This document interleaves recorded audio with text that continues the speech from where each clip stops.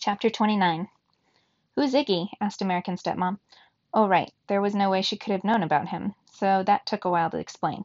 I basically had to catch American Stepmom up on the last 2 days of my life, minus the stuff she already knew and the stuff she didn't need to know.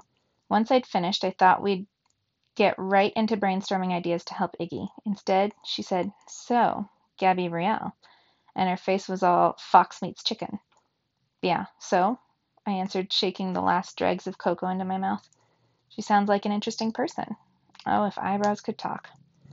All right, let's go. She is an interesting person, Mother. So the sort of person you might want to, oh, I don't know, get to know better? I made wide eyes at her. Oh, yes, Mother. Why, she's the fastest friend I've ever made, Mother. Oh, that's great, she said, in a way that meant that's not quite what I meant. Friends are great. Aren't friends great? Friendship is magic, I agreed. And sometimes, she continued, fishing for chocolate bits in the bottom of her mug with her fingernail, the right friend can become even more than a friend. Her eyes flipped to me. Time for Gigi. Are you implying that I want Gabi Riel to be my girlfriend? Because I don't think I'm ready for dating, what with all the universe breaking and all. I've got a lot on my plate. She looked shocked and hurt. She was neither, the big faker. I'm not implying anything, she said, scrambling. You don't want romance? You don't have to have romance. You get to be whatever gender you want and love whoever you want, or just have lots of friends, whatever. It's up to you. You can always adopt and give me the grandkids I require. We were talking about Iggy? Oh, yeah, Iggy. She took our mugs to the sink and rinsed them. Well, the best thing you can do is support the family. Why don't you text Gabby and ask her? She looked over her shoulder at me. Oh, unless you don't have her number. Oh, I have it, I said, taking out my phone.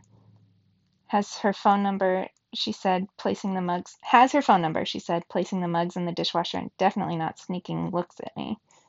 Stop trolling. What should I say? Just tell her that you're really sorry about her brother and you want to help.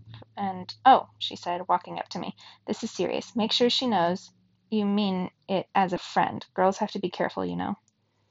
Trust me, Gabby can take care of herself, I said, and pressed send. Good job, said American Stepmom, leaning against the same piece of counter I was. Now, what do you say we get some sleep? School tomorrow for both of us.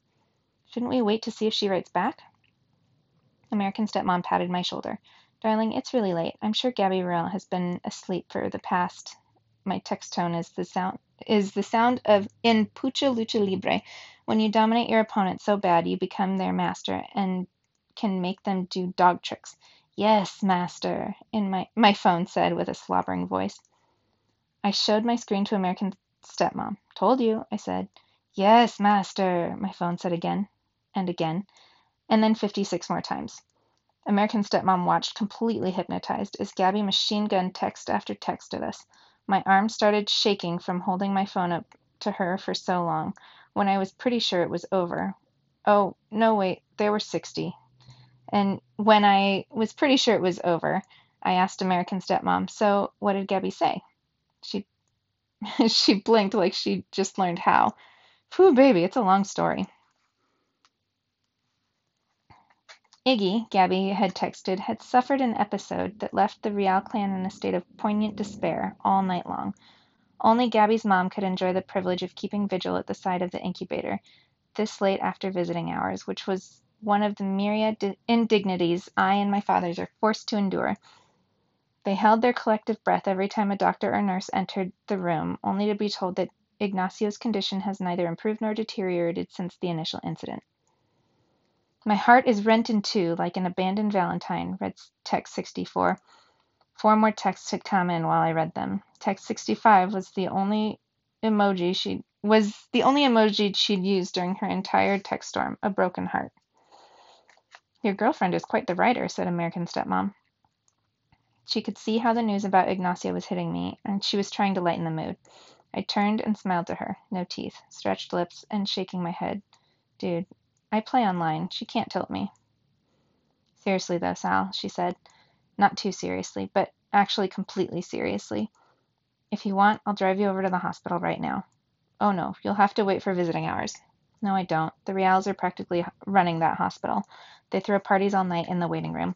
I'm sure I could visit them now. I could put on a magic show for them, make them feel better. She hadn't been expecting that answer.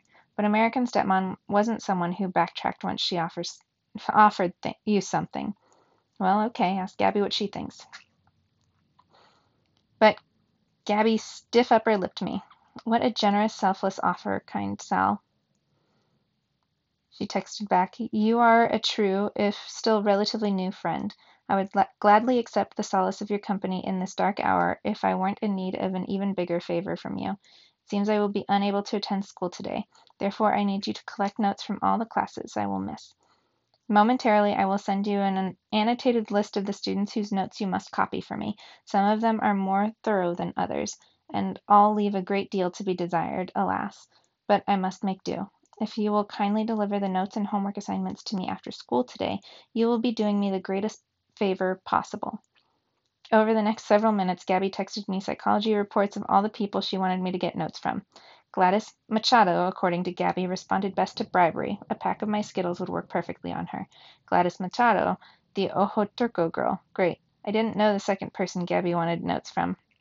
Her name was Teresita Tomas, and according to Gabby, she needed to be strong-armed a little. If, for example, I implied that she might lose her gossip column in the Rotten Egg, her notes for math and the history of technology would be, and I quote, impeccable.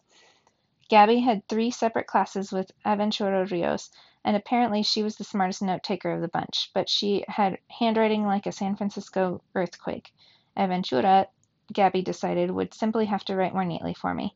If she didn't, I was asked to tell her that Gabby might put off running the valedictory notes article she was planning to write about her. Aventura really wanted that article. She was going to use it to bolster her application to a costume-making summer program in Italy. She'll play ball, Gabby ended, as sweetly as a mob boss. If I would be so kind as to go over the lesson in our intermediate theater workshop with Gabby in the hospital that evening, she would be ever so grateful. Whew, baby, said American stepmom, reading over my shoulder again. That kid's a shark. Are you sure you want her as your girlfriend? I rolled my eyes at her. Get good, Mom, I said, and I went to bed.